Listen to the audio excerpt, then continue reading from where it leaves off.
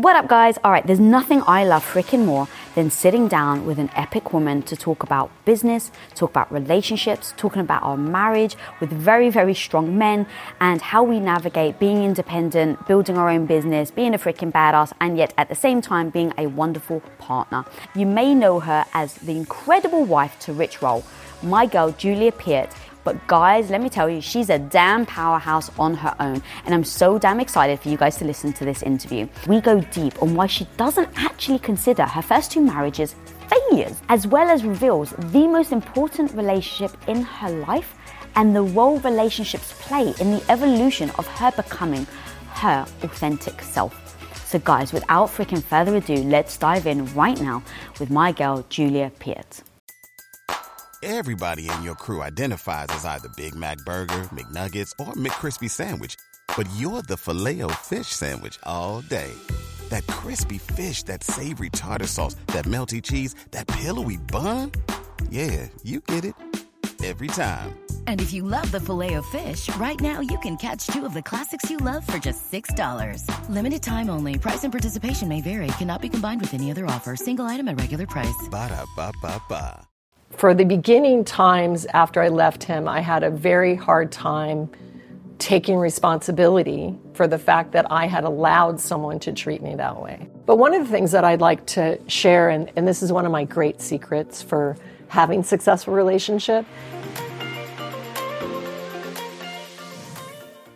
Julie, welcome to Women of Impact. Lisa, thank you so much for having me. I'm so excited to be here. Oh my God, homie, I'm so excited to have you because you are an incredible freaking entrepreneur with your plant-based cheeses, which are just insane, called Shreemu. And you also are married to an incredible human who I know, Rich Roll. Now, when I look at you and I've heard about, again, entrepreneur, amazing partner, you guys just make each other shine. And as I started to dig into you, I had no idea actually that Rich was your third marriage. And Yes. you spoke about how much of your past marriages impacted your life and how you showed up. And so that's where I'd love to start is what are the key things that you found that being with Rich really allowed you to blossom as an entrepreneur and as an independent badass woman that you are? Yeah, thanks so much. Well, I mean, it's important that I highlight that I don't regard any of my marriages as failures. Okay? So I think that relationships are about contracts that you have with certain individuals. And some of these contracts are forever, we could say forever, or at least in this lifetime, but some of them are just for periods of time. They could be to bring some children into the world, they could be for some other type of experience, any kind of experience, to learn, to explore, to really create evolution together in some form. So for me, in my own experience, I've had 3 marriages, but I've been deeply in love 6 times. So for me, my timeline with love was not a straight one, let's say, or a certain one. So in my case, my first marriage was what I like to call a very essential step in my mastery. But this marriage was an abusive marriage and what I would describe as a hell realm that I grappled with for about a 7-year period. So very, very intense. Before you move on, I really want to go deep into this if you don't mind. No, because I don't think mind. each stage of everything that you're talking about really has become the building blocks that make you who is able to sit here today as, like I said, an amazing, incredible entrepreneur and having a beautiful relationship. So everyone at home right now is freaking out on how on earth can you sit here and say it was an abusive relationship, it was for 7 years, and yet it was a successful relationship. Yeah, hard to say, and definitely hard when I was in it. So I was in my 20s when this man came into my life. So I was not fully embodied in who I am, didn't fully know who I was. And the big key that was the catalyst that put me into this experience is that I was a shadow musician, meaning that I was a singer since I was 6 years old, but I made decisions to not sing. I did other things. And he was in the music business and was representing very famous bands, and it was a very sort of heady, seductive world. I was backstage passes to Elton John and Tina Turner and Tears for Fears and David Bowie and Rolling Stones and Guns N' Roses and just everyone, right? So as a 20-something, it was a very, it seduced me, and even though this was an individual that I was not initially attracted to, this individual pursued me relentlessly. And even though after I discovered his violence and his trauma, I left him many times, but he would not leave me alone. So he pursued me in the city. He would sit outside my work. He would call my family. If I did move out, he would be at my sister's apartment. It was a full-on thing. It was not like I didn't want to get out of it, or I hadn't tried to get out of it. And I also didn't realize that the abuse was there until I was already living with him. So I would see it in little doses, like in the form of him exploding or losing his temper or hanging up the phone. And I had the illusion that I had things under control. So I felt like I was really in the more aware position. I could see that he was struggling, that he had a lot of immaturity. And also, as a spiritually focused individual, I was subscribing to this idea that I should forgive him, that I should believe him when he was sorry, which he always was. It wasn't like it was happening all the time. I would have periods and months of great fun and world expansion and all these good things, and then the abuse cycle would come around. But it's like that; it's a cycle. So it was a very dangerous and very intense time. I wasn't with him for the entire 7 years. I actually was with him, broke up with him, had another boyfriend for a year and a half, and went back and married him. Wow. Okay. So in that moment, then, if you've identified everything, because this is so common, this is the thing. If we can really freaking piece this apart, we're literally about to change people's lives, because sometimes we want to hear certain things. And so even if somebody becomes maybe like the stalkerish, eventually there is that possibility that if we're insecure enough that they say the right thing that makes us feel full, that makes us want to go back. I'm so curious, what was that thing that you had told yourself in that moment of why you then went back, married him? Because I always think about, if we could tell our younger selves something now. Yeah, what to do. Yeah, what to do. Now, here's the beautiful thing. I think you sitting here today is the person who needed to go through all of that. I don't want to say needed, that's the wrong word, but you are who you are today because of it. Absolutely. But I never want people to have to go through it. Right. So what is that thing that you actually can go back and those were the things that I can identify? The biggest error that I feel that I made, and I don't regret anything in my life. So I didn't make an error. It was part of my mastery, which is what I told you. It was a very difficult initiation into my mastery. But the thing that I learned is that the biggest error is to put another person before you. And in my Water Tiger spiritual community, where I mentor women and people internationally, the whole platform is a living sphere of techniques that allow you to embody the truth of who you are so that you can love yourself and nurture yourself and be there for yourself as a first relationship, not a second relationship, not after the kids, before, number one. So I learned that was the error because I put him before me because I could see his pain and I could see his goodness. And I could see that he was suffering. And I could see that he didn't have the awareness that I had. And then the other part is being young and 20 and, the heady part of the backstage tickets and, all of that kind of stuff. So it was a very severe teaching.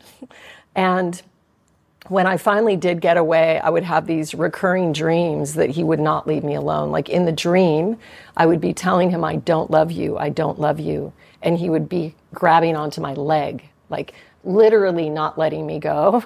And for the beginning times after I left him, I had a very hard time taking responsibility for the fact that I had allowed someone to treat me that way. Because I was, I was hurt. I had a lot of hurt over that. And I was never violent with him. Like, it was never something that I did. It was all just, this abuse cycle. But it wasn't until I took responsibility as a creator being that this was part of my path. It was part of my becoming. You were just saying this is who you are. But I mean, this is part of me becoming. And so that's why I call it a vital step in my mastery that I am so grateful that I got out of, that had one step been to the left or the right, my life could have been over, or it would have been drastically different.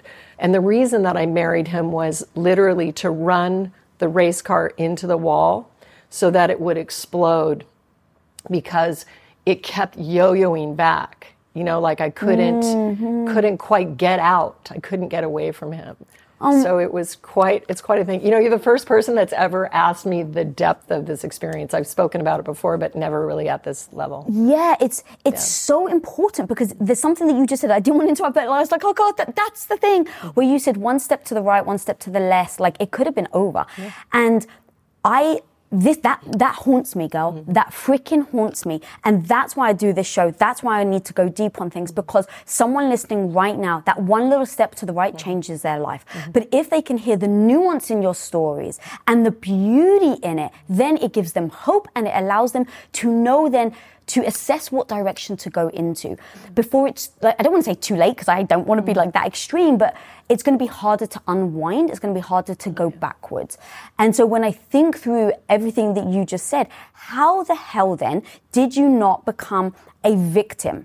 Well, I think it's by understanding that we are all universal creators, and that we, at some level, plan the life. So we come in and we have these agreements, like, I'm going to create a life that is a field that has certain aspects in it. And as I go through that is going to catalyze these constrictions, I'll call them, and expansions, and different sort of flavors, we could say, that create a certain quality of life experience that will give me the fuel or the alchemy or the friction to create evolution, to have really excelled, really expanded, and to have learned that lesson. So it clearly was, in my case, that step in my mastery, because I didn't waste the lesson. Now, it took me way longer than, I would recommend. It was a 7-year cycle in total. But the other thing that I really want to highlight, and I think this is the key is that it is not spiritual to put another being before you. It is not. And what we get called is, the word narcissism gets thrown around quite a lot in our society.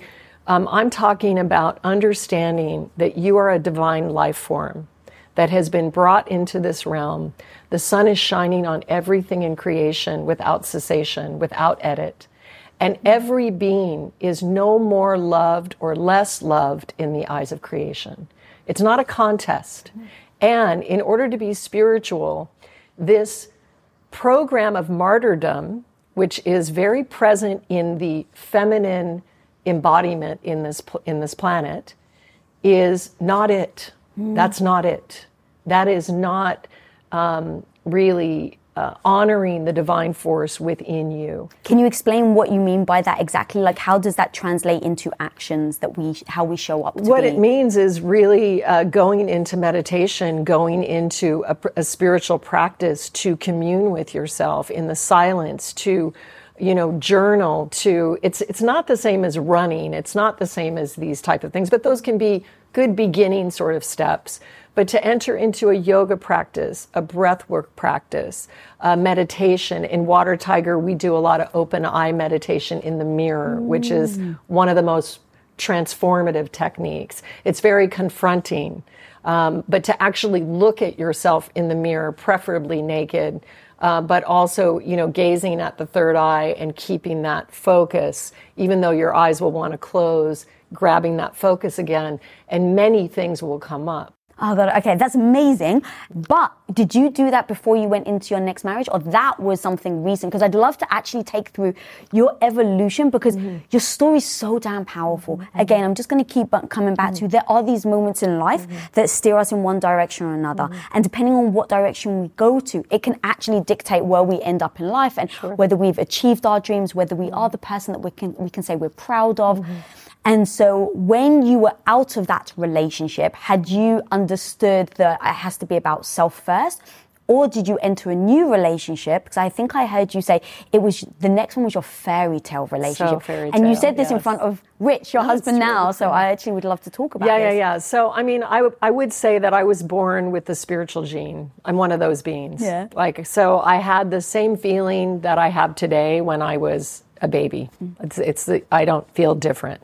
However, I hadn't had the life experience. So I went through this whole drug exploration in my teens, but really as a result, because I was living in a family that was not spiritually focused, and I was very spiritually focused, and I couldn't get out of that life. And so this is the beauty about these moments of constriction, because when everything's going great, it's not usually when we make big changes or when we really dive in. So, I call them and have called them with Rich, and everything that we've done is they're a sacred moment, is what they are. Like, I didn't go through an abusive marriage. It was a sacred moment, because it's the kind that brings you to your knees and there's nowhere else to go. So if anybody's listening to this interview and watching, and they're in that moment, I invite a shift of perspective, because again, life is made up of perspectives. It doesn't matter what happens to you. It matters your perspective about what happens to you. So I ended up meeting my second husband, who's the father of my two beautiful sons, my oldest children, Tyler and Trapper. And I met him on Valentine's Day in a job interview. And this job interview was catalyzed by the sister of the current husband, who imposed upon me to meet with this gentleman. And I didn't want to go, and I was annoyed. And I went, and when we looked at each other, it was a past life recognition. By the time breakfast was over, we were already in love. And, he was scrambling and asking questions, and I was still married to this other person, and I wasn't telling him because I was trying to get the job. He was a manager of a big real estate company. So I didn't lead on, like I didn't let him know, but the events ensued, and within probably a month to 6 weeks, I was leaving the abuser finally. And he was like, I got to see you. Like, where are you? So that was a very fast connect. And we were married, just within like 9 months. Like, my divorce was final. We were married the next month. And I was with him for 10 years of one of the most extraordinary experiences of my life. But he literally just loved me into my creative being. Those 10 years were a process of me never having to say I'm sorry. He had to teach me not to say I was sorry. And all he did was adore me and love me and support me. It was overwhelming and amazing and a huge gift of my life. Huge gift of my life. And how much of that, where someone supports you and accepts you for who you are, makes a difference for you to feel the freedom to keep exploring? Oh, huge. I mean, huge. And, I had been experiencing the very severe opposite of that, so I had to get comfortable with it, to tell you the truth. Sometimes it was too much. It was too much presence, too much, like a little too nice. You know what I mean? Oh, yeah. How do you process those moments? Because it's like sometimes when someone's being very genuine, you can be so skeptical of it based on your past experiences. Yeah.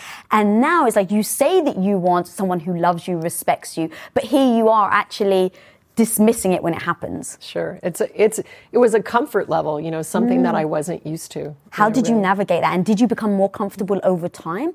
Like, how did you become not protective of letting yourself go in another relationship? Well, because I just had this other energy that was so safe and so nourishing and so charming and kind and just fun.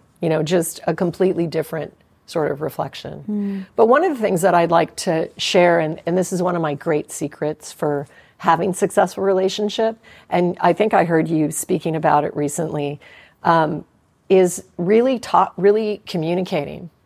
And communicating when something feels off, the way to diffuse it is to call it out, whatever that is, whether it's an attraction, whether it's an uncomfortable feeling, whether it's jealousy, whether it's anything, really anything, and the freedom to be able to bring words or bring a definition to what that energy is.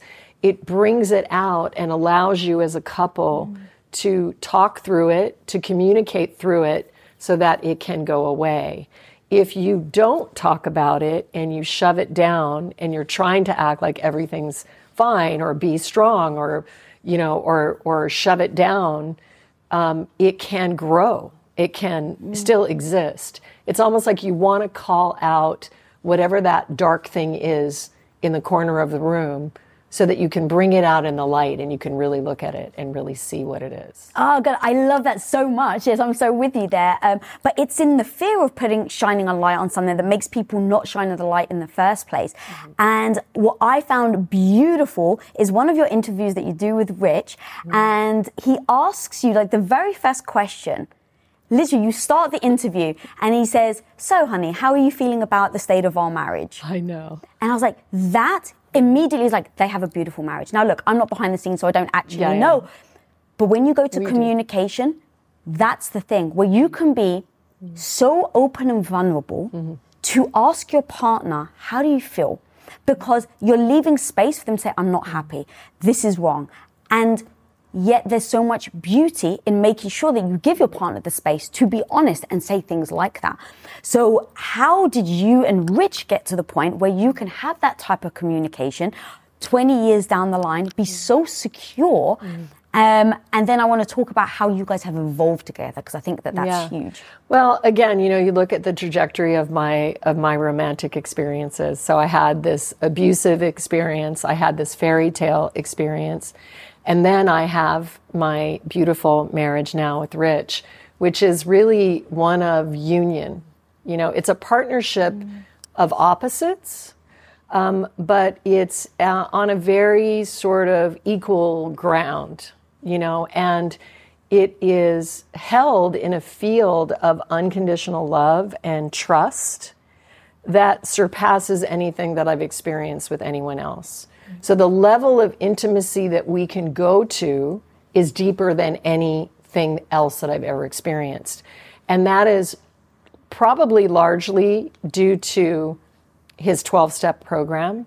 I want to just give a shout out to the 12-step program and to men in recovery or people in recovery, because it gives a language to communicate. It gives a language of accountability, a language of being able to look at yourself. And so from the two of us, we have me, who I'm spiritually oriented, so I'm looking at it from that devotional aspect and also always taking accountability and looking within. So if you have an issue, the answer is inside of you, of your own self. That's where the treasure is. So between these two modalities, we've been able to, really, really be safe with each other and be able to say, I really don't like what you did, or I don't like what you're doing, or I don't like the behavior. But the love is always there. It's like, I love you, but I might not like the behavior. So it's different. It's not the same thing. We're not our actions, we're not our emotions, we're not our thoughts and our words necessarily. So if we can keep that soul connection and allow it to be a little messy, but always respectful. So never any, we're very good about never saying unkind things that you can't take back. There's a certain decorum in that process. No one storms out, no one disappears for days at a time. It's like there is respect and an agreement within that. So we do have some agreements, But we come from two different universes, as you are well. What up, guys? Now I'm going to share something with you. I can sometimes have a tendency to overthink, question myself, and sometimes, or maybe very often, doubt the decisions I've made. And so my mind just starts spiraling round and around. Does that sound familiar? Well, let's face it, when it comes to hiring people on your team, the pressure to make the right choice, the right hire, and the right person is even bigger. The stakes are so freaking high, so you need to actually make sure that you have the right tools to help you find the right people so that your team can actually have clarity and work with utter confidence. And that's why, honestly, you've got to go check out LinkedIn Jobs. LinkedIn isn't just another job board. LinkedIn has a vast network of more than 1 billion, let me repeat that, 1 billion with a B, professionals, which makes it the best place to hire. It gives you access to professionals that you can't find anywhere else. And their simple tools make it so easy for you to filter candidates that actually have the skills and experience you are looking for, which saves you time. It's the one thing you're never going to get back is time. So hiring is easy when you have that many quality candidates. It's so easy, in fact, that 86% of small businesses get a qualified candidate within 24 hours. It's exactly why small businesses rate LinkedIn Jobs #1 in delivering quality hires versus leading competitors. So guys, go check them out. LinkedIn Jobs can actually help you find the qualified candidates you want to talk to faster. So go and post your job for absolutely free, guys, at linkedin.com/Lisa. Once again, guys, that's linkedin.com/Lisa to post your job for utterly free. And of course, terms and conditions always apply. Now, we've all had that one friend who chimes in with the old adage, if it's right, it should be easy advice when we're having relationship problems. But from my experience, homie, that's not at all true.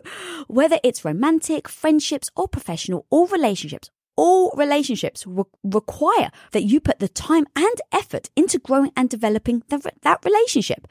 And the best, most rewarding relationships happen when both people are willing to put in the freaking hard work to make that happen. I mean, that's certainly been mine and my husband of 21 years motto. So my homie, when you do actually face challenges in your relationship, therapy can be a great place to feel heard and work through it. And there's no easier or more convenient place to get started with therapy than with BetterHelp.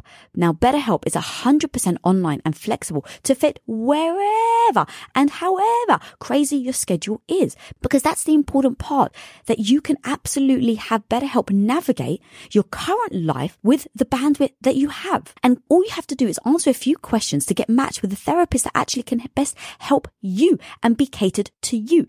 So guys, become your own soulmate, whether you're looking for one or not.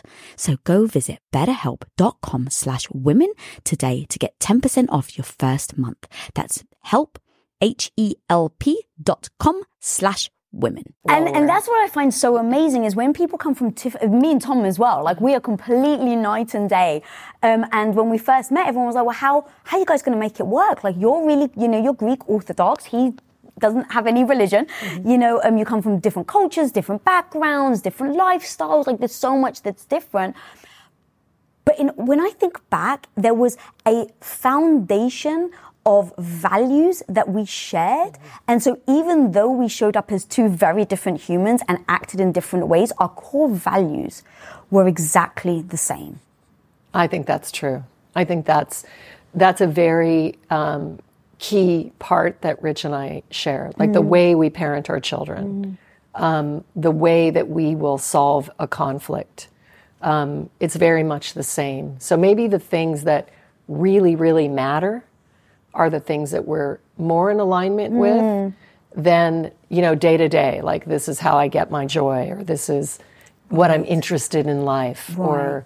we'll always agree to respect each other. Yes. Okay, now what does that actually look like? What does that mean? Like kind of digging deeper, because I don't know about you, because I come from a very traditional Greek Orthodox family. I don't know if you've ever been in a household of Greeks. We're very loud and we're very boisterous. We ask a question, we turn our heads, we don't listen to answers, we speak over each other, and that's just the culture.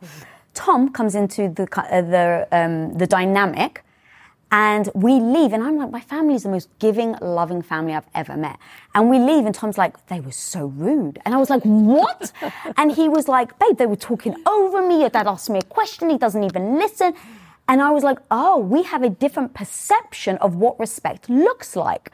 And so it's not that we are okay with disrespecting people, it's just that our levels just don't match. And so instead of saying, well, we're different, let's just actually get aligned of what respect looks like so we can speak the same language.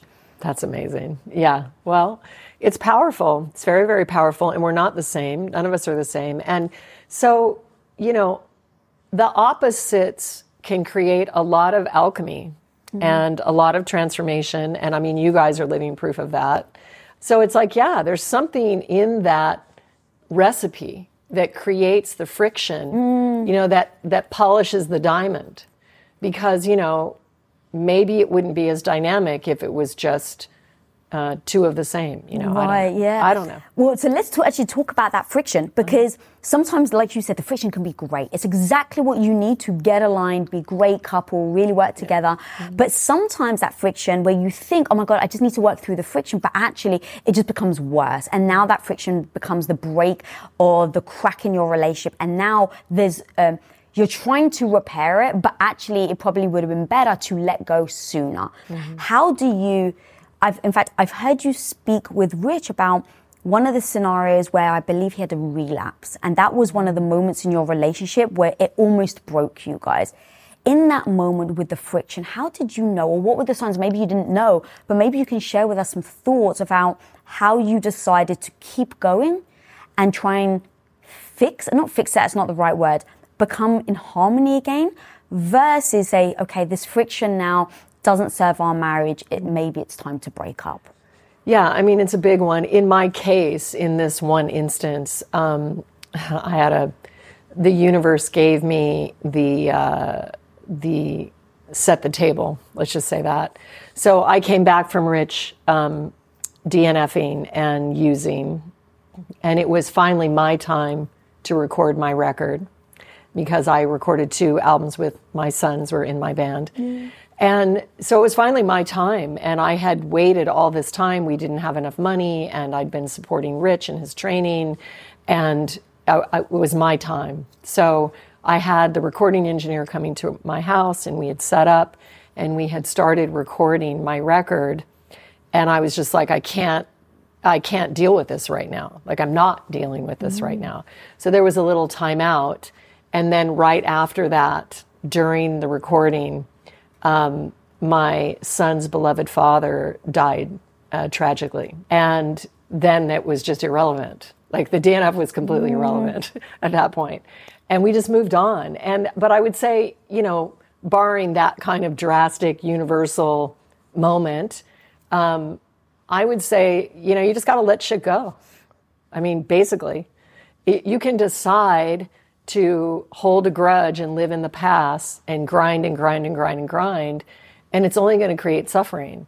And so I always ask myself, am I going to be married to this man? Yes. You know, do I have a million other things that we've experienced that have been, you know, loving and expansive and creative and life-affirming? Yes. And it's a choice. You know, do I want to live in that hell and hold on to that? Or do I want to be free and just let it go? So it's like being born anew, like in the moment, in a new moment, in a new moment. And, you know, what you put your attention on is what you create. So, you know, where you put your focus is what you're going to create more energy on. And you found this in a relationship. Like, if you guys get stuck on one thing and you just keep going in and you're like, poking the bleeding wound and picking the scab off, like that's what you were talking about. But if you just shift the focus, it can be a whole new reality, like in a matter of an hour, almost. So I think it just comes with maturity, and just, you know, sometimes you're going to be disappointed. That's how it goes. And in every decision you make, there will be positive things about it and negative things about it. Nothing is all good or all bad. Life is gray. It's not black or white. So again, coming back to what I was suggesting, it's how you apply perspective. And so again, in my spiritual mentorship, it's all about taking the empowerment of applying the perspective that you choose. So when I went through a 9-year financial collapse with Rich during our marriage, which catalyzed everything that we've become, people would say to me, you're a deadbeat. You can't pay your bills. I didn't have a bank account for 4 years. I had both cars repossessed. I couldn't get my kids to school. Things were intense. And a lot of people wanted to apply their fear onto me. This was a big one because I was going through this sort of alchemization of the money system. So on a planetary level, I knew that I was clearing some of the violence in our systems against people, artists, like how many beautiful musicians or artists or teachers or philosophers, are selling insurance because they're trying to pay their bills because, we're in this paradigm, right? Yeah. So I knew by going through this that I was starting to melt some edges of that for the collective, right? And so Rich, which made no sense, I was telling him to train first, to see to me and the kids second, and if a law job fell in his lap, he could service it, but without any emotion, because that was not in alignment for him. And why did I do this? I knew this because I could feel the energy. It was a shift in the energy. He could have sent out thousands of resumes and he wouldn't have gotten a job.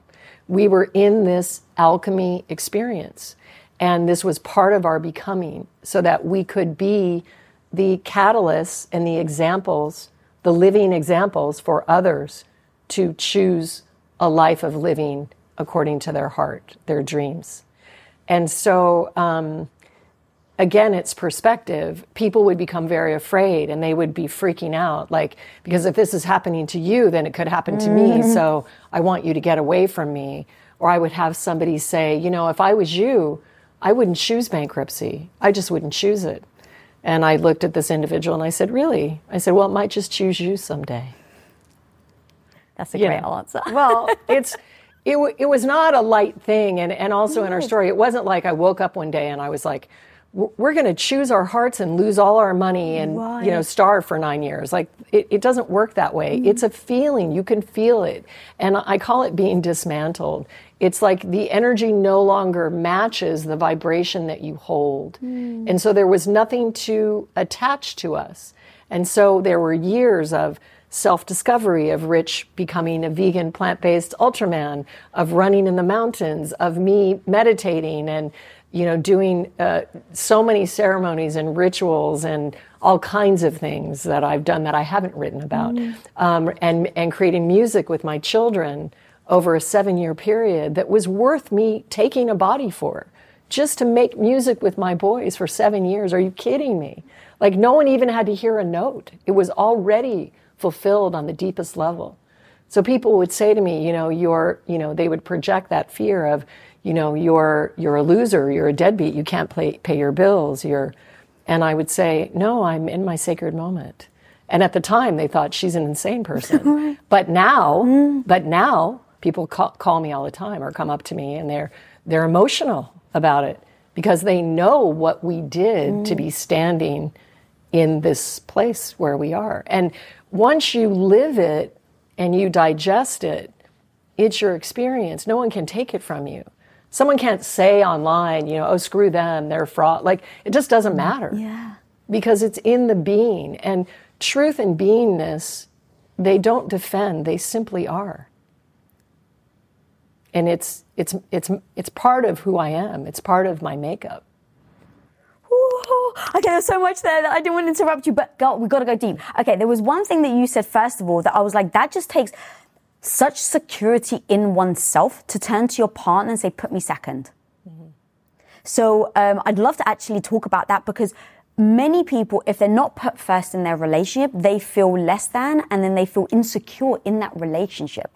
So actually, I'd love to pull apart that piece where you said to him, was it his running first? Was that?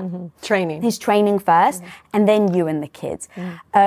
Break that down for me because it is so beautiful because that's also the gift that I think we want is that let me be me first. Yeah, so, being somebody that believes or feels deeply that we come into this life to become who we are. And there's only one of you in the entire omniverse. So there's not another Lisa coming. So if I wanted that for myself, I had to want that for Rich.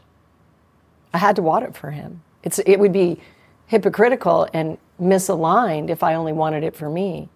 And so while it seemed on the surface, what I should have been telling him is go get another law job, I just knew that the way to evolution and expansion is through the heart. The heart doesn't fail you. It will not fail you, ever. It doesn't mean it's going to be easy. As I always say, like, I didn't know it was going to take that long. It was tough. It was really tough. And let me be clear, I want to be seen as much as Rich. I'm not behind Rich. And it's been a little challenging in my life because I felt I was going to be fully realized when I was 30. I just turned 60. And I haven't even begun. I'm just beginning.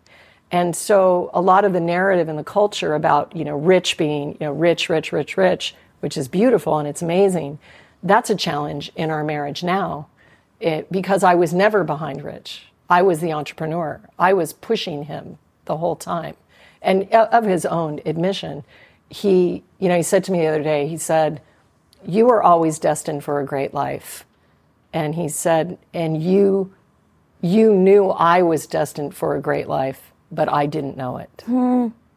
So, and Rich is he's masterful at what he does. I mean, what a beautiful expression of life and everything that he's created. And his platform has given so many people like so much love and nourishment and celebration, and being his partner. It's like, I don't go, he's at a Google event right now and I'm not going because I'm not available to be arm candy. I don't do that. So okay, this is so amazing. Let's go deep on this because everything you're saying is things that I deal with. I know so many other people deal with and battle, especially now as we women are now finding it beautiful to be able to step into our own, to build our own businesses, to be independent, to have our own voice, to have our own platforms. And so the nuance of stepping into your own, but also supporting someone that is just as strong, just as vocal, has just as strong of a voice, but not making sure that you don't disappear into the background, making sure that you don't stay in the shadows. And it reminded me of one moment. It was probably a couple of years ago now, before I was actually in front of the camera. One day, Tom and I were talking, and he broke down in tears. And he said, "Babe, no one will truly understand that I'm the man I am today because of you." And everyone gives me the accolades because he's in front of the camera and because people know his name. And he's like, I wouldn't exist or be the person I am if it wasn't for you. And you don't get any of that recognition, if you will. And so there was something you said earlier that I really want to make sure that we pinpoint as we start to talk about this, is you said it was your turn. So you were stepping into the studio. How many of us women wait for it to be our turn? How we're like, okay, let me just have the kids. Let me just make sure the husband is good. Let me make sure that I've supported him first and then it will be my turn. Yeah, I mean, that's just a gigantic, whole, universal, like, it's a planetary condition that you're speaking to, and it's because we live in a patriarchal realm, you would say. So it's the masculine that has been celebrated, that is put in the forefront, and it starts thousands of years ago and even beyond that, when the feminine frequency was ripped out of the spiritual history of this planet, all right? So it's not just Me Too. It's way before then. It's where no priests were women anymore, where we were burned at the stake for healing with plants. We've been eradicated out of the entire, our entire divine place, our divine right place in life. So this doesn't have to do with our husbands or our partners. This is a program that is very, very deep. So it's important that we start to recognize that this is what this moment in time is about. This is a new procession, planetary procession, and a new moment, a new eon, a new age. And so this is about the feminine coming into her rightful position, not overpowering the masculine, but in equal balance, right? So masculine and feminine exist within each of us. And let's be clear that the feminine energy wants to be seen. So relationship tip, if you're in relationship with a woman or a feminine embodied person, they want to be seen. Make sure you are seeing them. See them, see them, see them. That is what the feminine wants. So then you get to, you were saying, how do you not be in the background? How do we do it? Because we're nurturing, and not only are we nurturing our children, we're nurturing our partners as well. So there is a time element. I mean, I wasn't putting myself in the background because I was doing all of my spiritual practices and my rituals and my ceremonies, and I was holding the vision and I was leading the way. I was guiding him through this awakening. And I was also working on my music. So not only was I writing music and lyrics and music, but that I then was collaborating with my sons who were becoming musicians. So there is there is times where you give to your partner and you serve, but I guess where we're not is in the martyrdom. There is no place for martyrdom, for to not fulfill yourself because someone else, is in the front position or whatever. So it's a challenge. And I think it's probably the biggest challenge in Rich and my relationship right now, because we're not, we're not collaborating on as many things, and we're both makers. We both are creating things. And so, that's a little bit of a challenge. Like, how do we intersect? Yeah, that is what is so incredible. I mean, one of a million things of what's so incredible about your journey and your story is having gone through everything you've just laid out for us, and then really owning that you are an equal and that this is what I'm doing, this is what I love, now's my time, I'm going to do it, I'm still going to serve my husband, and having this beautiful, I don't even say balance, I like the word harmony, I prefer harmony, right? You've got a better harmony with how you show up every day. And the thing that I get asked a lot from my audience is the evolution piece, is that, hey, for the first couple of years I was supportive, that's my story. For 8 years I was supporting my husband, I was a stay-at-home wife, I was cooking for him, I was cleaning for him, but I wasn't in my own. I wasn't saying what I wanted, and that was on me, not on him.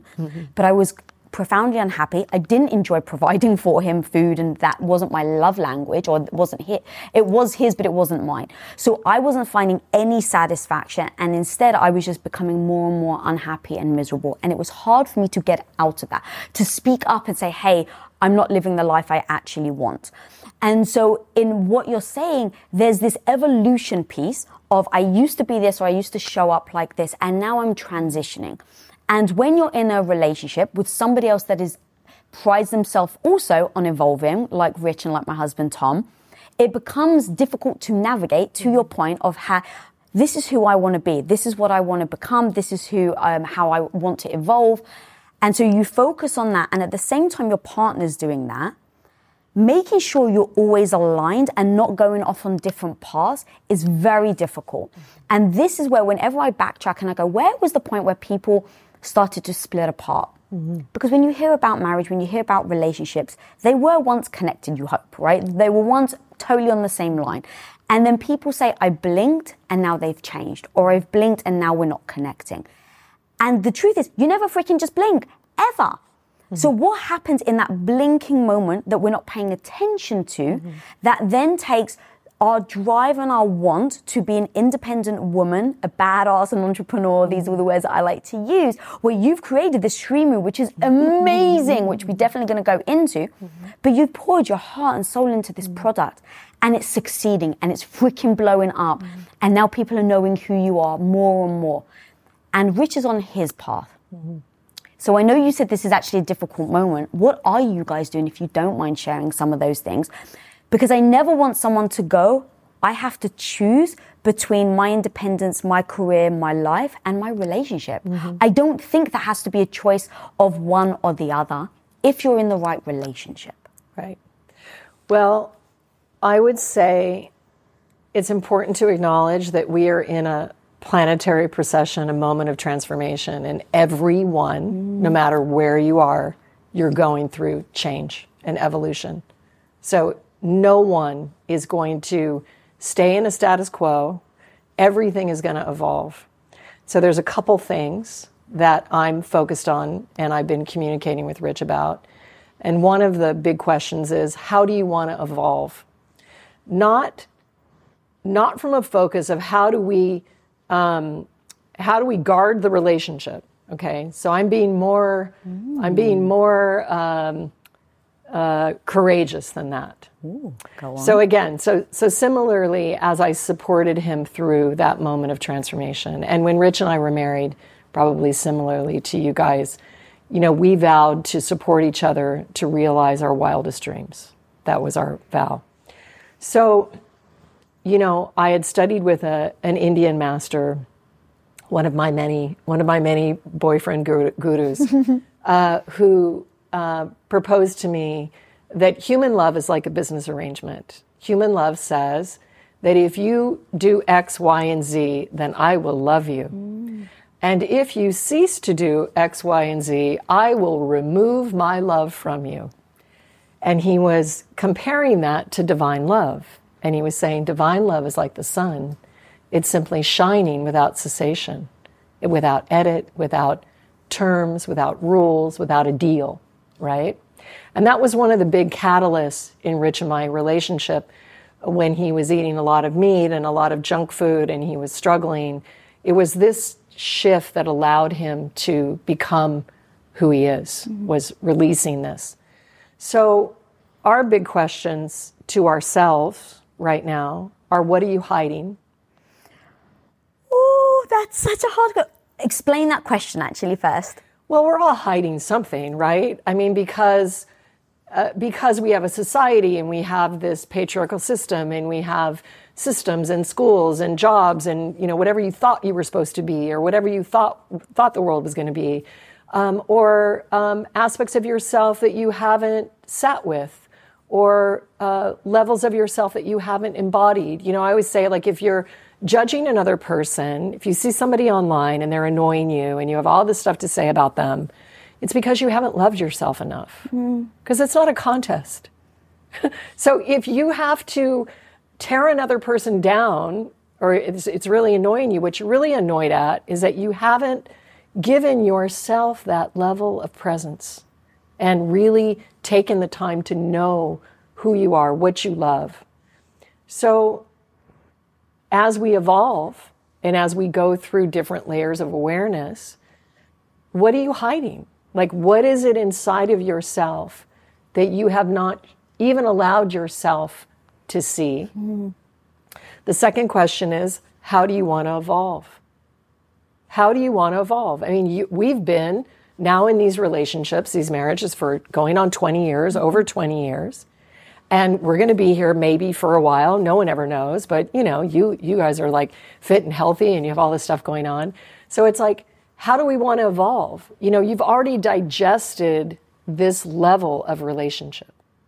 And so where is that going? Because probably, like, Rich and I have one sort of agreement. We promised each other we would never go to Home Depot with each other on the weekends. I expected something super profound and like mind-blowing right now. And it's like, don't go to Home Depot. That is off limits for us. That is never happening.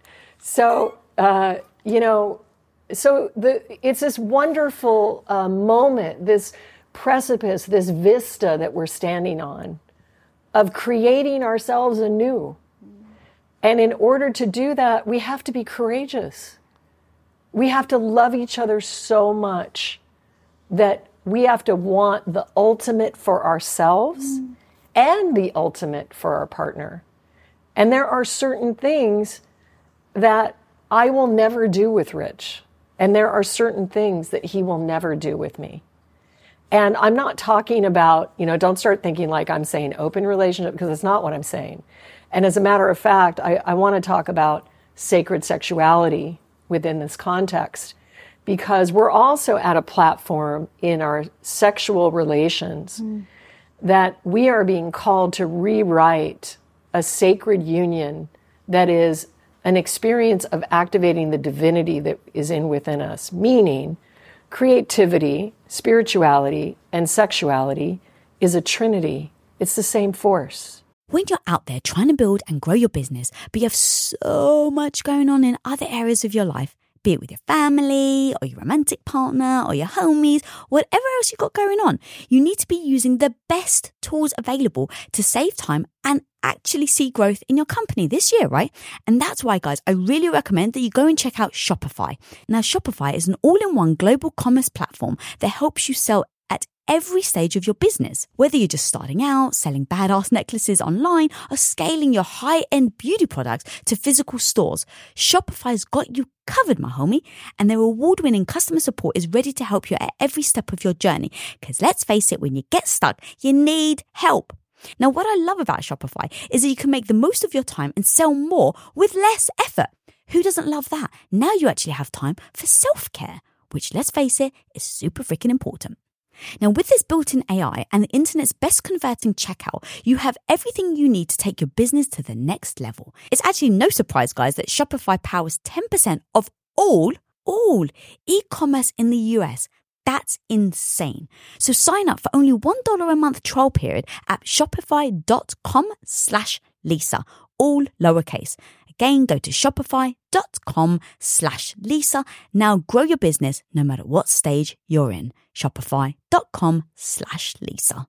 There is so much confusing and conflicting information out there about what is a healthy diet, right? But my rule of thumb, guys, is that if you focus on eating high-quality animal-based proteins rather than cheaper, over-processed meals with a ton of junk ingredients with long words that you just can't pronounce, then you'll immediately be surprised at how much better and how different you feel. That absolutely is how it was for me, guys, when I was recovering from crippling stomach issues that I wasn't able to eat much at all. And then I found ButcherBox. It was amazing because I could finally eat meat that didn't make me feel sick or bloated or just hunched over in agony. And guys, I'm telling you, I've never looked back. I am their biggest, most avid fan, and that's because ButcherBox's unbelievable high standard qualities in their product is guaranteed. ButcherBox is a premium meat subscription service that delivers the highest quality meats and seafood shipped directly to your door. Every month, you can let ButcherBox curate a box of high quality cuts for you, or you can actually customize. If you're like me and very picky, you can customize your box with the exact things and the cuts that you are looking for and prioritize your favorite stuff. So guys, it is actually easy to eat better this year with the best meat and seafood on the freaking planet delivered right to your door.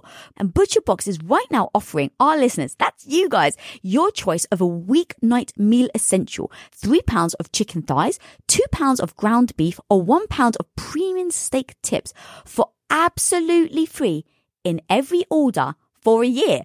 Like, that's so insane. And I'm telling you, I'm so excited about this offer because I truly love the brand. Plus, actually, I got so excited, I forgot to tell you this. You get $20 off your first order.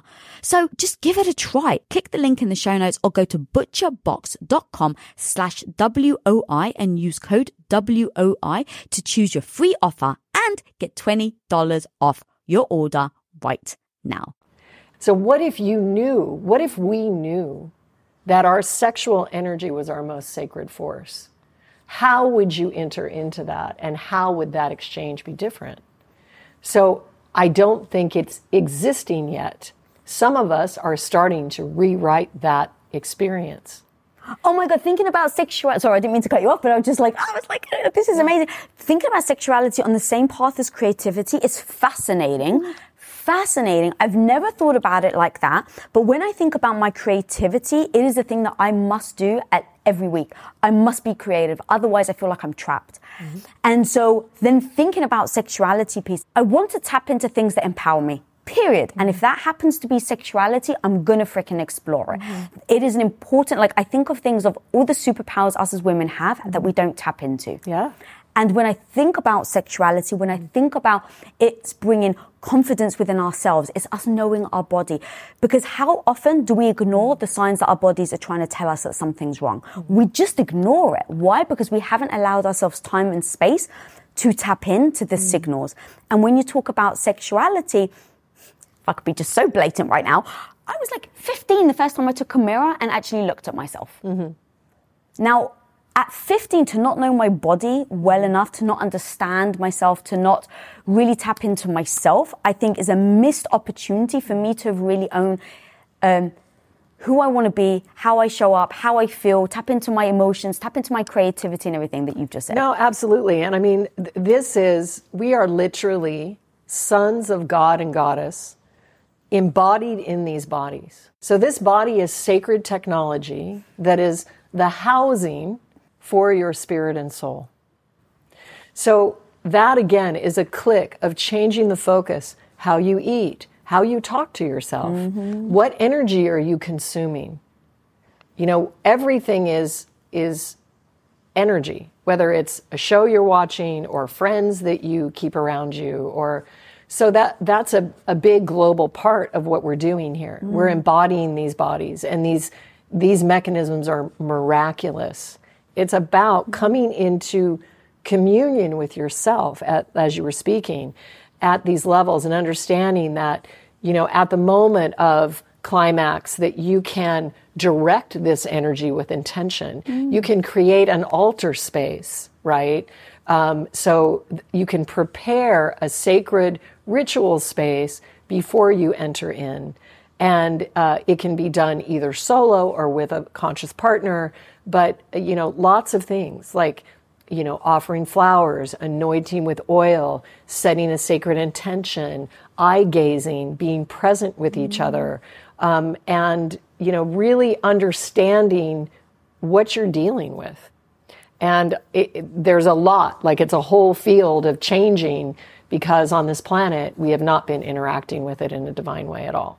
God, that's so beautiful. How much of that, and I didn't get to finish really asking you about it earlier, where you were saying that you have people look in the mirror to see themselves. So as we start to talk about how we get to know ourselves more, I definitely want to make sure that we tie that into your badass company and being an independent woman, because like as we go through this, identifying self through sexuality is so amazing and beautiful. And so if you don't mind actually explaining the tactic that you use, which you said earlier, where you look in the mirror. Yeah. So yeah, I'd love to actually This is really, like, for anybody watching, if you're, you know, you will find such immense transformation in this technique. So you just go into a mirror where you can sit in private, and, you know, the light could be low, you know, and you could have a candle sort of nearby, or, you know, just have low light and just find a way to relax and fix your gaze, you know, be comfortable and start to connect to your breath. So you're going to start to take long, deep fluid inhale, just drawing it up. And then you're going to pause at the top. And then you're going to take another exhale, and you're just going to let that go. And then you're going to pause at the bottom. And then you're going to fix your gaze in the mirror in your third eye point. And you're going to endeavor to keep your eyes open. You can do it with me here. We can do a little thing. So look at my third eye point, and then just try to keep your eyes open without freaking out about it, without stressing. And then your eyes you'll end up blinking them, and then just return. But see if you can stay still in your head and don't move your head. And just gaze at that point and breathe, connect to your breath, and you'll start to see some changes happening in my face, probably. And you'll start to maybe feel some sensations. So if you're doing this with yourself, it's quite different than if you're gazing in another. So when you do this with yourself, we can do this with partners and yoga and stuff. We would do it for a longer time. But if you do this with yourself as a dedicated practice, maybe start with 5-10 minutes a day and just do it. Do it for 21 days. Just 5 or 10 minutes, that's all. And how does that help then? What is that exactly doing to you? It will start to reveal the presence that is holding your life. So you start to kind of go in and feeling yourself and acknowledging your body and connecting? It's like a sort of maybe emerging with a witness presence. So sometimes in Tantra we call it second attention, where I can be talking to you during this interview, but my attention is on a greater aspect of who I am. So I'm here, but there's a much greater energy that is activated, I guess you would say. So without giving people, you know, I don't want to interfere with someone's experience, but if you're curious, you should try it, because it will clear a lot of either emotion or resistance. You know, we speak so horribly to our beautiful vessels. We're always telling our bodies that they're not quite the right one, that we wish they had blue eyes or brown eyes, or that we were curvier or skinnier or younger or whatever it is. And if you and I went to lunch, and if we spoke to each other the way that maybe we used to speak to our bodies, we probably wouldn't see each other again. But we talk to our own body like that every day.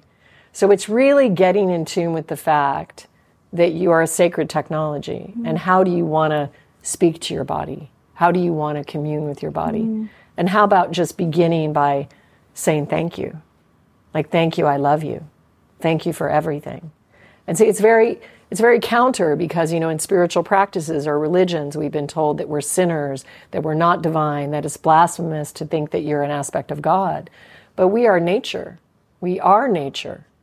We don't have to go out into nature. We are nature. And nature is divine. And we are part of this ecosystem. We are a microcosm of the macrocosm. So it's this click. This is the main click that changes every other experience in life. So this connection to spirituality is the first point. It's not the 25th point. It's not the thing you do, the 100th point. It's the first point. And if you have the first point connected and you always go there, then everything else trickles from there. Then the relationship with yourself, then the relationship with your loved ones, then whatever you're doing. And this is really the basis for Shri Mu. Shri Mu is like a little play on divine cow, right? And it's an option. So it's universal. It's keto, paleo, gluten-free, dairy-free, plant-rich, and it rivals any dairy cheese. So it can be right on the board with your dairy cheese.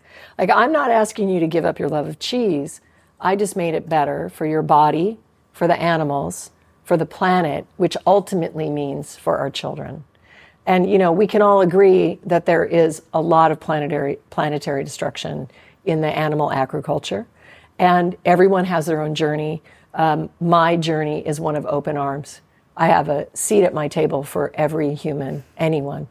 And life is beautiful, and you never know who somebody is. And we just need more love in the world. We don't need more violence or more judgment. We just need more love. And you bring it in spades. And with this company, so first of all, I want everyone to know at home, I literally have to hide this box because my husband will steal it from me. He's obsessed with the stuff. Now, health is very important to us. Okay. My audience know I have a lot of gut issues, a lot of health issues. Yeah. And so I had to stop eating dairy. I had to stop eating a lot of things. And so this is an amazing, not even substitute, because substitute makes it seem like it's secondary. It is so good. I forget it's not actual cheese. So amazing. The quality and the look and the aesthetic is so stunning. And so having met you and hearing your story and then connecting it with this product and the fact, I was connecting all the dots, right? I heard about the cheese before I actually realized that you were Rich Roll's wife. And so I was in such admiration of the product. Then I found out that you were Rich Roll's wife. Then I went into your relationship and realized that you guys have the same dynamic as me and Tom. So I would love to actually talk about, as you start to build this, what did that look like? How did you start to own that this is you really freaking stepping in, into the world, everyone knows that you're the creator of this. Yeah. How do you do that? How do you navigate it within your relationship? And then I want to just keep talking about the product itself, because it is who it's actually changing and how it's changing people's lives. Thank you for that. It's so beautiful. I think the reason that it's so powerful, though, is because, like me and you, it was an organic process. So it wasn't like I was like, oh, this plant-based, sector is really blowing up. Let me go start a business. That's not, it was very natural. So we were going through our transformation. I was making music, Rich was training, and, maybe you don't know, I healed myself of a cyst in my neck in 2007 that was incurable, and the doctors, were recommending surgery or insisting surgery. Wow. And I just was not going to let them cut my neck. It was not an easy surgery. It was like a medium level surgery. And it wasn't cancerous, but it was a gigantic golf ball sized cyst in the front of my neck. I was deeply into yoga and started to get into Ayurveda. So I worked with an Ayurvedic physician, and I took herbs and ate predominantly a plant-based diet for about 18 months, and I healed myself completely of this cyst. So that was really the first journey with food in our family that hasn't really been highlighted much.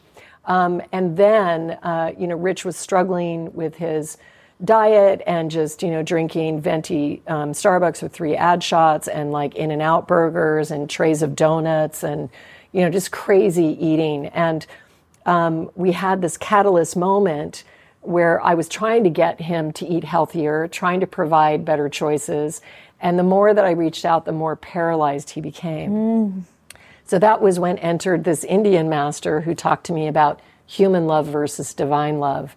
And it was at that moment that I released Rich to his own journey, meaning I stopped needing him to self-realize with me, eat the way I ate, even be on the same trajectory that I was on. And I called him and was like, I'm sorry that I've been in your space. I get it now, and I release you to your life. Wow. And he was like, where's the ambush going to, come out of the bushes and, and right. jump on me? Yeah, is this like a trick? It was so like out of character. But it was in fact that act that catalyzed everything that we become today. And he will describe it to you that he felt that I was no longer in his space. Wow. And so for all that time he'd been pushing, she, and she's trying to get me to do this. And then I was just gone. I just wasn't there. So and I was there in love though. I wasn't like in a retaliation. It was truly, truly there. So he then asked me to help him do a cleanse. And I said, I will. And then somehow I was mind wiped. Literally like a week later, he's like, did you get the herbs? I would be like, no, but I'm going to get them. And then it happened again. It happened like 6 times. By the 6th times, he was so angry with me. And I was laughing because I literally hadn't thought about it. So then I went and got him the herbs. He did the cleanse and had a whole transformation. So at that point, when I was recording my record, and I realized he had run a marathon, I realized that day, I could really help this guy because I'm good in the kitchen. It's easy for me. So I just started creating plant-based food.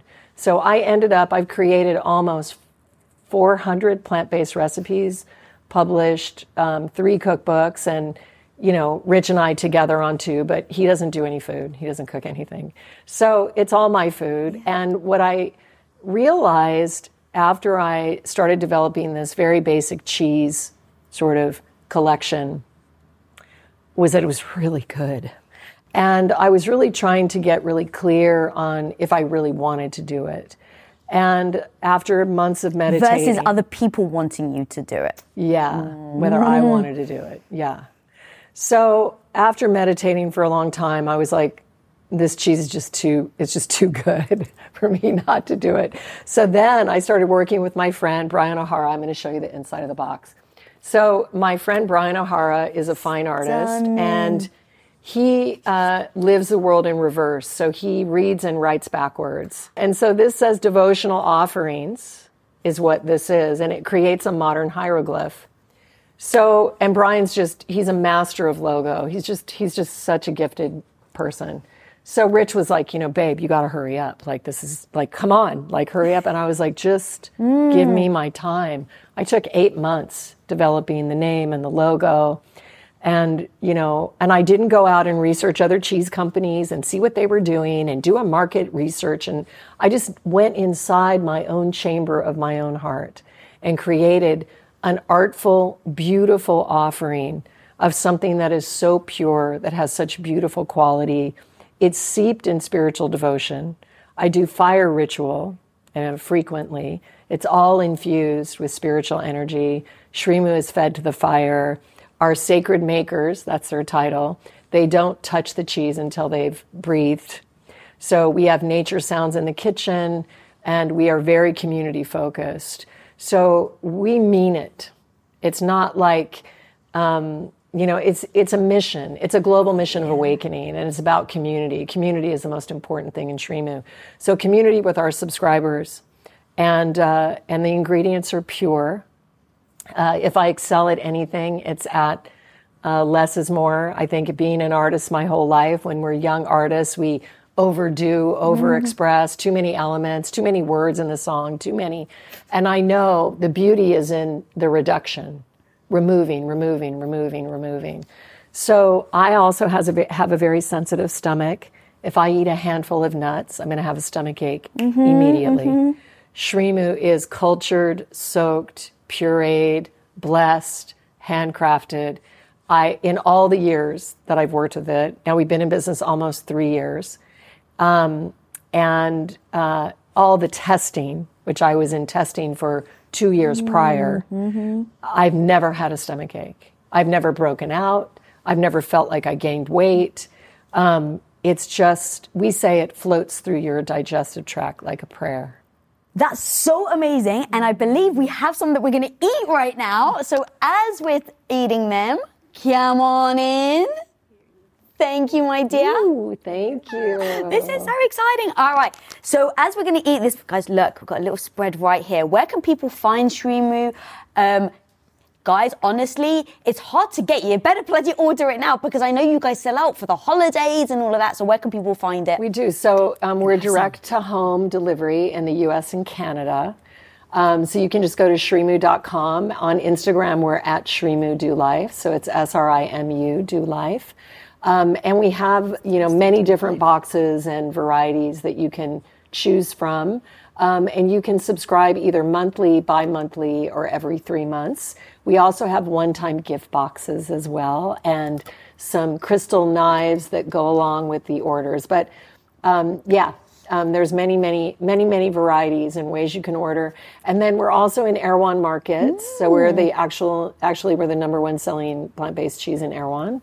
That's amazing. Yeah, really good. And we're rolling out into wholesale. It's a different offering, so our subscribers always get the best. But we are in wholesale in different varieties and different flavors. So you can pick that up, just specialty stores. We're intentionally opening different kinds of retail. I love that.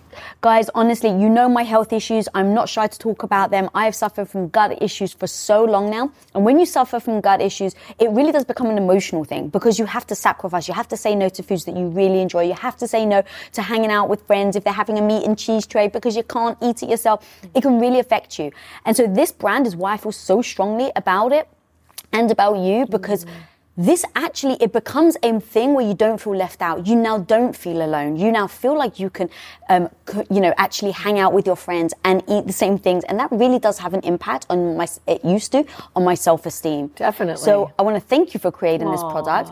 Guys, literally, it's like I'm eating cheese. It's like I'm eating cheese. So you got to go over right now. Check out the brand. Thank you so much, girl, for joining us. Lisa. Honestly, guys, if you're not following me, follow me at Lisa Bilyeu. And if you like this episode, please do subscribe. Tell your homies about it. Tell your homies about Shrimu. And then do make sure that you subscribe, like, comment. Let us know what the most powerful thing that she said today. I want to hear from you right now. And until next time, guys, be the hero of your own life. Peace. And now I'm going to eat my cheese. Cheers. Cheers, girl. If you want to find out, guys, how Mel Robbins actually got through the hardest part of her long-term relationship, then stay tuned because we're about to find out. Let's start by talking about what are the signs that you've noticed in a relationship where you have personally tried to say, hey, I've noticed you're crossing the line here. What is that sign? And then how do you handle it? That is a great question. So you're talking about in my relationship with Chris? Yes. Okay. What's interesting about this as it relates to Chris is I feel like he probably has more instances where I am disrespecting him because I tend to be I'm just more of everything. I'm the whirlwind. I'm the one with ADHD. I'm the creative force. I'm the tornado through the house. And my husband is a very centered, very pulled back, very even kind of personality. And so I think there are lots of places where he has made requests that I do not follow through on. Okay, pause it. This is freaking amazing. And here's the thing, I've heard you say that in it where you were going through signs and then you're like, oh, I do that. Oh, I do that. And that is beautiful. And the reason why it's beautiful is it's not about necessarily just them, right? It's not about if someone's disrespecting you only, what do you do? It's the fact that are you being the disrespect into the relationship? Yes. And are they forgiving you because they want to see good in you? And so when we talk about how to have a successful relationship, you've been with your husband for so long, I've been with my husband for so long, and it's the nuances of it's not just them, it is you as well. Oh, it's 100% you. So here's the thing about somebody else disrespecting you. You know when it happens because your energy shifts in response to what they did. So I'm going to give you two examples where I'm the chief offender, okay? Actually, I can now think of like 4 or 5. So let's go deep, girl. Well, you know, it doesn't help that I am married to a man who you know well, who is a Buddhist meditation instructor. He's a certified yoga instructor. And today was day 1 at the age of 53 of him beginning to get his master's degree in something called, I think it's called transformational psychology, which is all about spiritual psychology and therapy. So the guy is so introspective that he is calm. He is like the opposite energy of me, and it has really worked. But there are times where I create major disorder, Lisa. And I would imagine, knowing you and Tom, and knowing how Tom is just so, and the genius of his brain, and knowing how you are, that you probably have some of the same things. So here's an example. Cardboard boxes. I hate breaking down cardboard boxes. And we live in the age of Amazon, and so there are always cardboard boxes being delivered. And I will unpack cardboard boxes, and then I neatly stack them by the door with the intention that at some point I will come back and cut them apart and flatten them out. I never do it. Like, I literally never do it. I will carry them out to the garbage. They make it all the way to the garage, stacked like a Jenga puzzle, but I don't take it across. This drives Chris fucking crazy. Okay, that's one. And because he has asked me 1,000 times to do it, I should do it. Because what he has said to me, Lisa, is when you don't do this, it makes me feel like I'm the maid or the custodian in our relationship. Another example is that this is an embarrassing thing to admit. Like, now I'm coming on like confessions on Lisa's couch here, but I have really bad ADHD. And one of the things that I'm embarrassed to tell you Go on. is that I blow my nose, and I will blow my nose, and the second I'm done blowing my nose and I start walking toward the garbage can, I literally forget that the Kleenex is in my hand. And I will walk past the garbage can, and then all of a sudden I leave it somewhere. It drives Chris crazy. And so the thing that I think is really important is that Chris keeps bringing it up.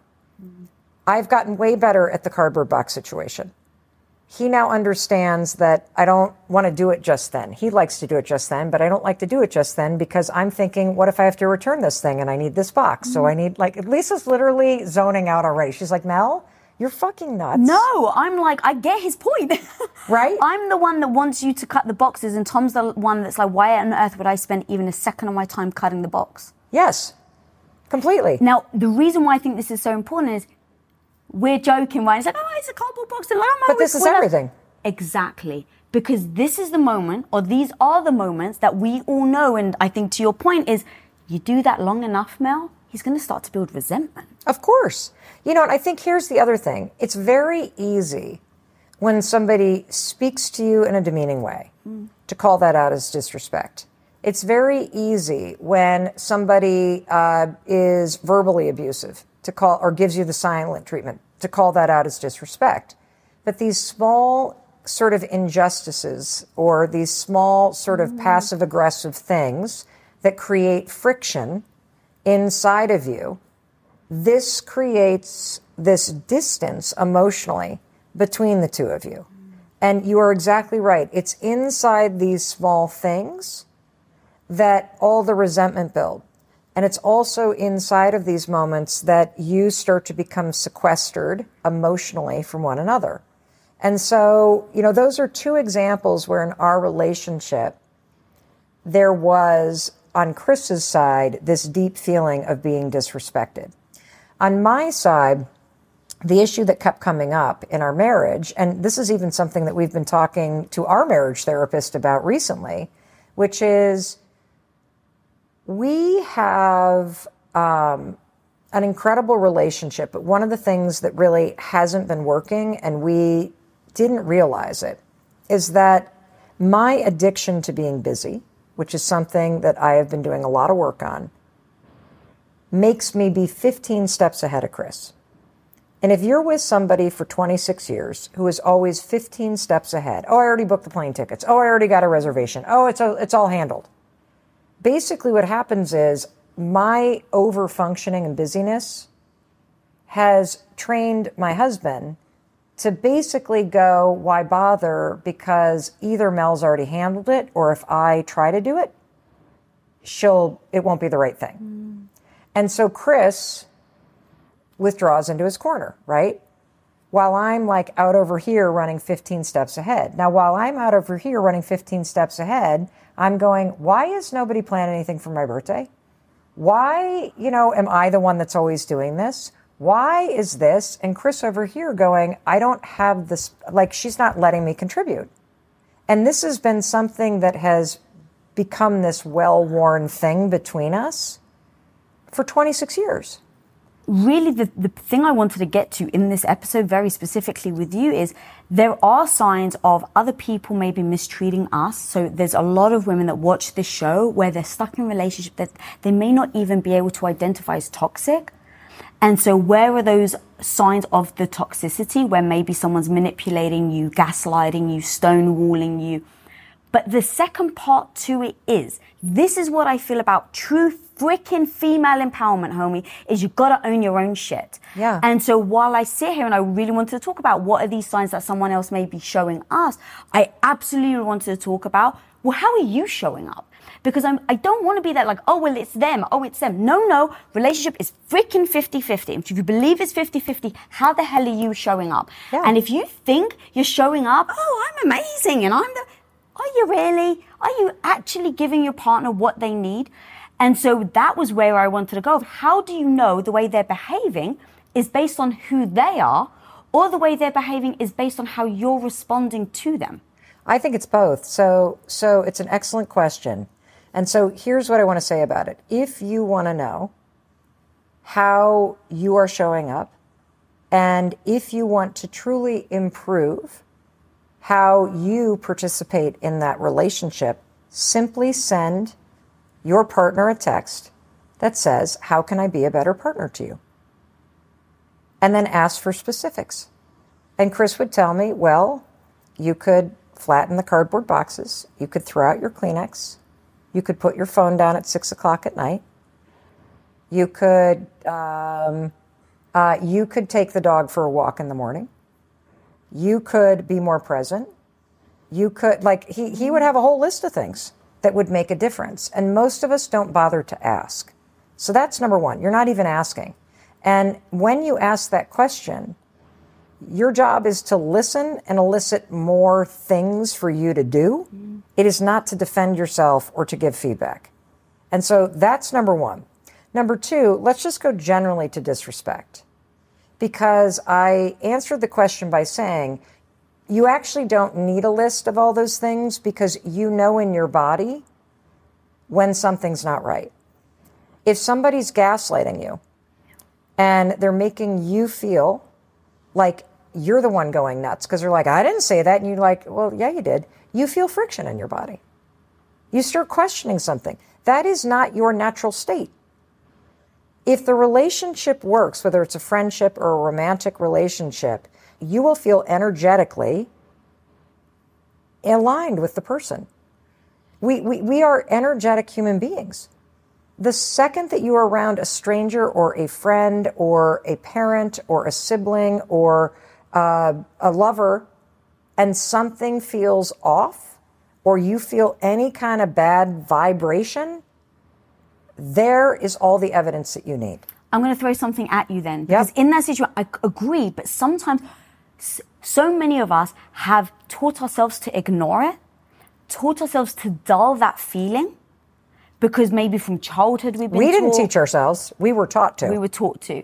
So over time, we carry that with us. And so many of, you're 100% right. If you can acknowledge, oh, this is uncomfortable. But I think so many of us in those moments start by going, oh my God, what did I do wrong? I must be going crazy. You even said it, right? So how do we break that notion of us going straight to, oh my God, it must be me. I must be going crazy, instead of saying, well, hang on a minute, sit with it. So I've been talking about this a lot lately. But I have spent the last 2 years really doing a ton of work on my own nervous system regulation and on trying to heal anxiety from the neck down in my body. And so I want to say that, yes, we were all, especially as little girls, our generation, and I'm a little bit older than you, but our generation grew up with a parenting style and method of the time, which is to correct children, to make them behave. It was not about connection. And for many of us, there was a complete mismatch with the way that our parents communicated with us and what we actually needed.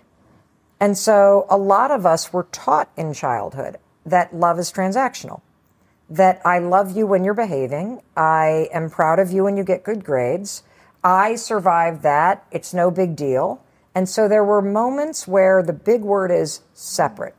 You felt separate from the person, your mother or your father, who you needed to feel attached to in order to be safe. And when you have an experience of feeling separate, an alarm goes off. And it could be literally something as benign as you fall, and instead of getting a hug, you're lifted up and told to get back out there. It doesn't hurt. Yeah, it doesn't hurt. It could be as simple as you really wanted to play the flute, but your parents were like, nope, everybody in the family plays the trumpet. Here you go. This moment of feeling separate, and it makes you feel unsafe. And what you get trained in is you get trained to feel like somebody's happiness and keeping everybody okay is your job. And you, like, all guilt comes from one place, which is we feel guilty because we think we're responsible for somebody else being happy. That's where it all comes from. Because children can't go, oh, mom's having a bad day, that's why she's being a bitch right now. Children go, oh, I feel separate from her and she's angry, and so something must be wrong with me. That's the source of all anxiety. It's the source of all alarm. It's this feeling of being separate and unsafe because you're not getting what you need. And so how this relates to toxic behavior is we are so used to making excuses for everybody else. We are so used to feeling like somebody else's okayness is more important than ours. We are so used to thinking that being liked and being loved means managing people's disappointment, because a lot of love from the parenting style of our parents' generation is transactional. It's about correcting us. It's about, that generation was not even taught about our emotional needs. It's not their fault. They didn't get it either. And so I feel like step number one is you got to understand that whenever you have that like first wave, so let's just take something really simple. Your sister, who you love, when you're little, would come in and borrow your shit and not tell you. And your mom, if you got upset, would be like, just let it go. Right? Yeah.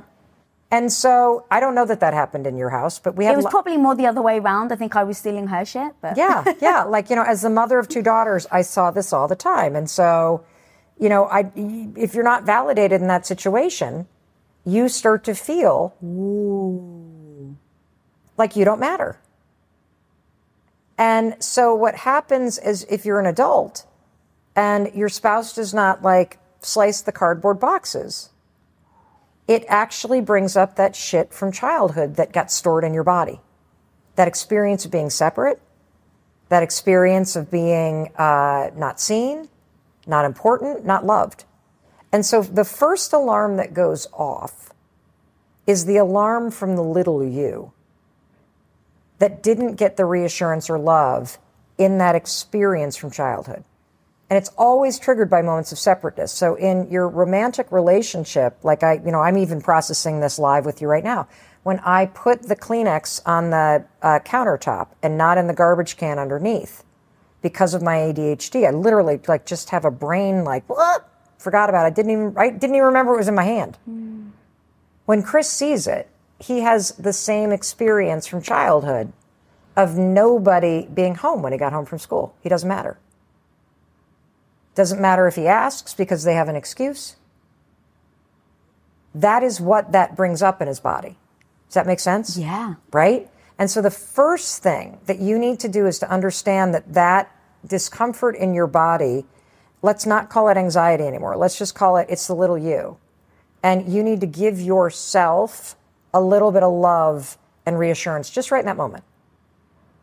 Because you didn't get it as a child and your body keeps triggering it in moments of separation or moments where you feel invisible because you remember feeling that way as a kid. We all have this. Everybody has this.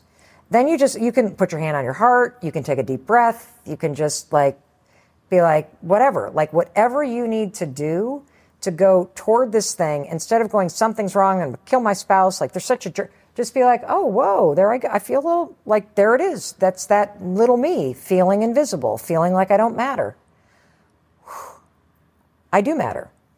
And, what Chris does now, which is super helpful, is he takes a photo of it. He doesn't touch it.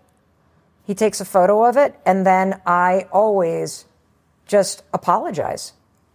Oh my God, I don't even remember doing that. I am so sorry. Thank you for leaving it for me so I can take care of it. And thank you for not throwing it out because I didn't leave it there for you.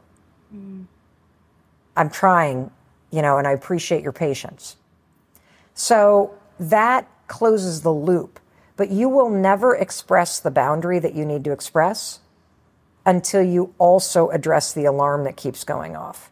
Because you're not even giving yourself the basics of what you need. So there's no way in hell you are going to express what you need to another person. No way.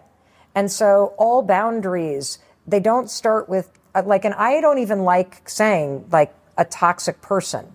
I like saying toxic behavior because then it puts it on you. Mm-hmm. I'm not a toxic person, but I engage in toxic behavior. That's powerful. Right? And here's why I like calling it toxic behavior versus a toxic person.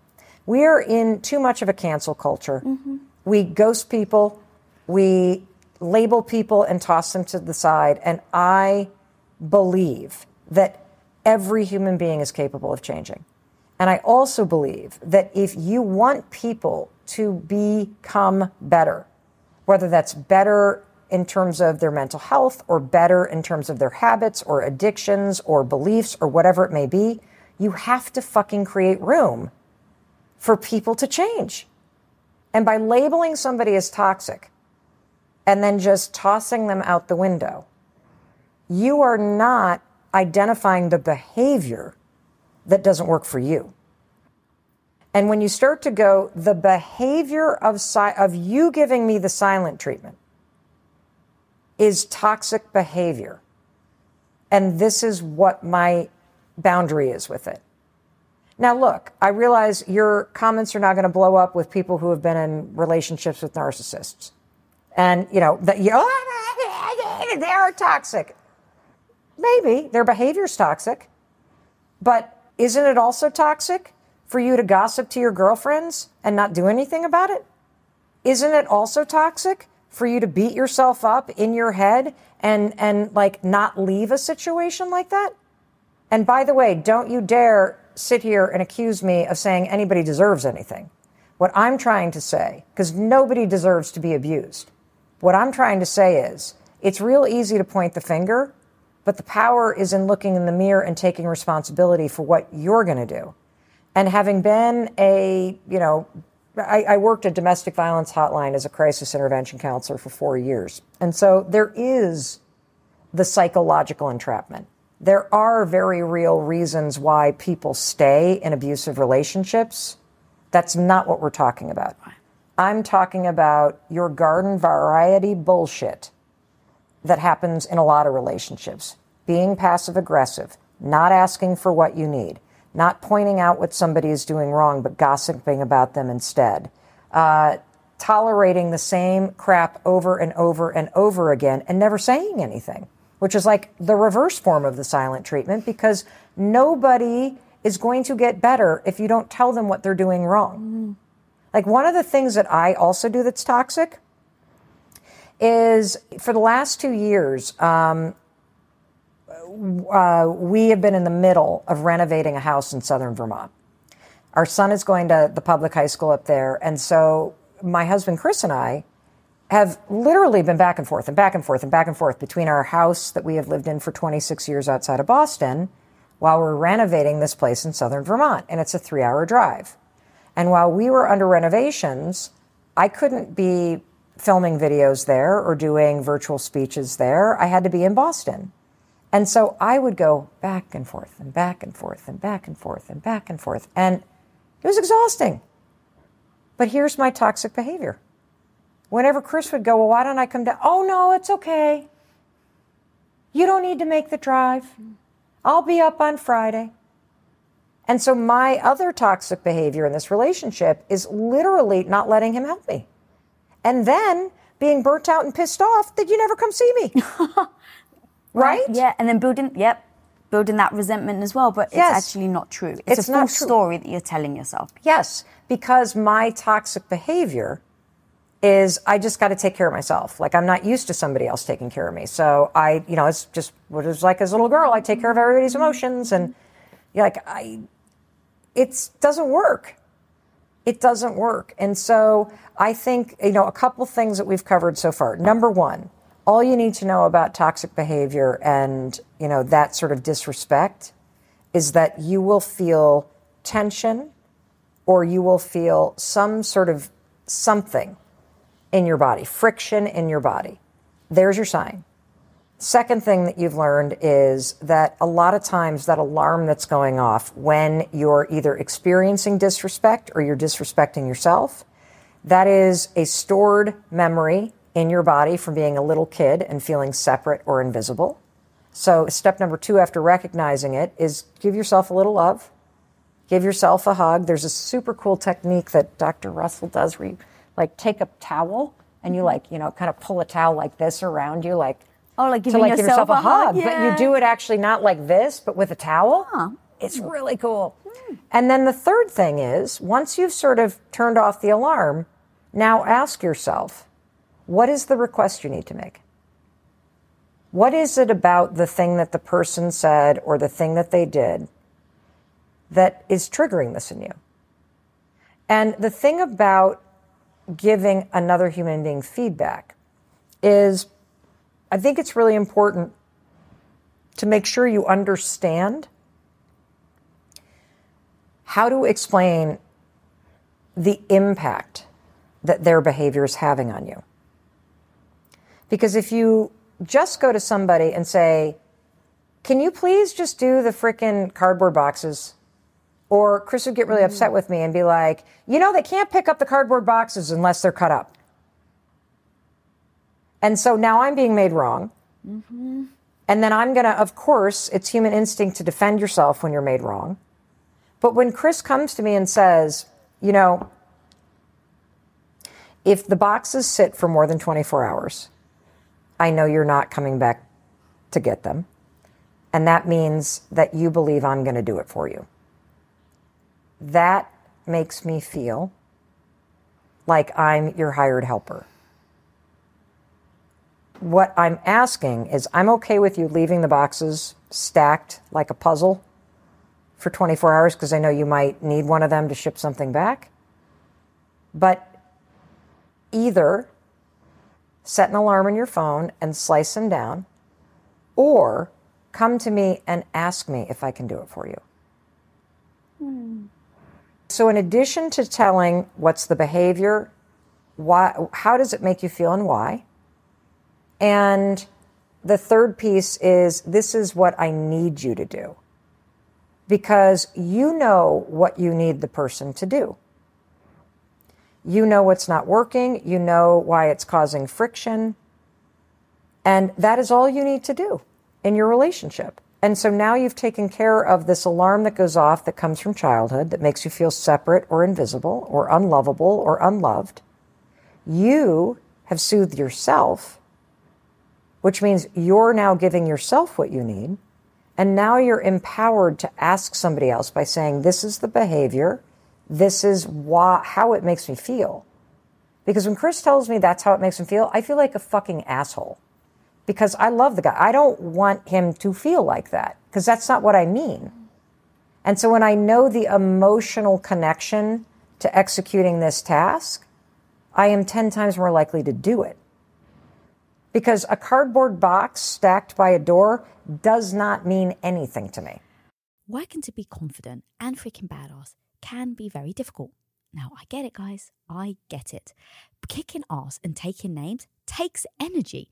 But when it comes to micronutrients, you're like, wait, how much vitamin B do I need?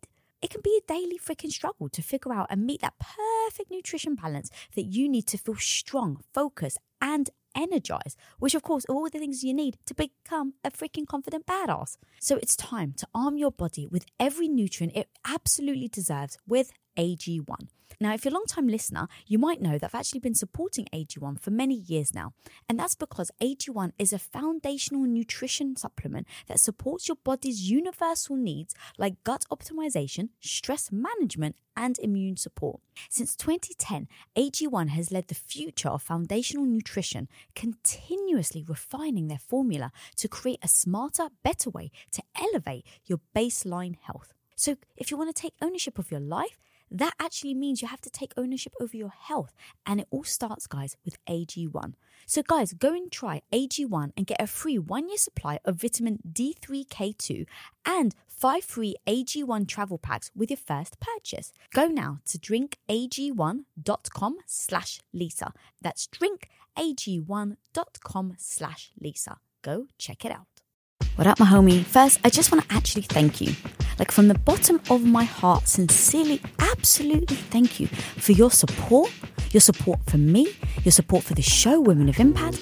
Like, you have no actual idea how much this really means to me when I had that original vision of what I wanted to do and no one was listening. So thank you. Thank you for being here and actually supporting other women along this journey. And I'm going to be honest, if you actually want to level up your confidence game, my homie, then check out Women of Impact's subscription channel. It's specifically designed to help you in every aspect that you're looking for.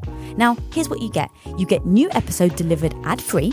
You get exclusive access to listen to Women of Impact roundtable discussions, weekly motivation, previously unreleased episodes, and that's just the beginning. Subscriber-only access to an additional 4 podcasts with hundreds of archived Women of Impact episodes meticulously curated into themed playlists and updated weekly so that you get the dose that you need.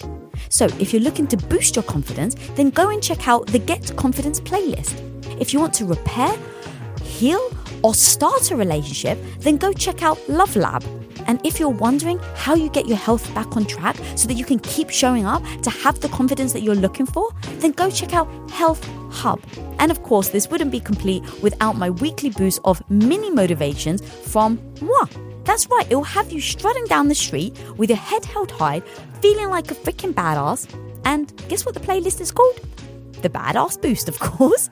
So guys, don't settle for mediocrity when you can absolutely be extraordinary. So guys, subscribe to Women of Impact channel today on Apple Podcasts or Supercast. But no matter where you're listening, guys, whether it's Apple Podcasts, Spotify, Amazon Music, or any other platform, make sure you're following so you don't miss out on other episodes.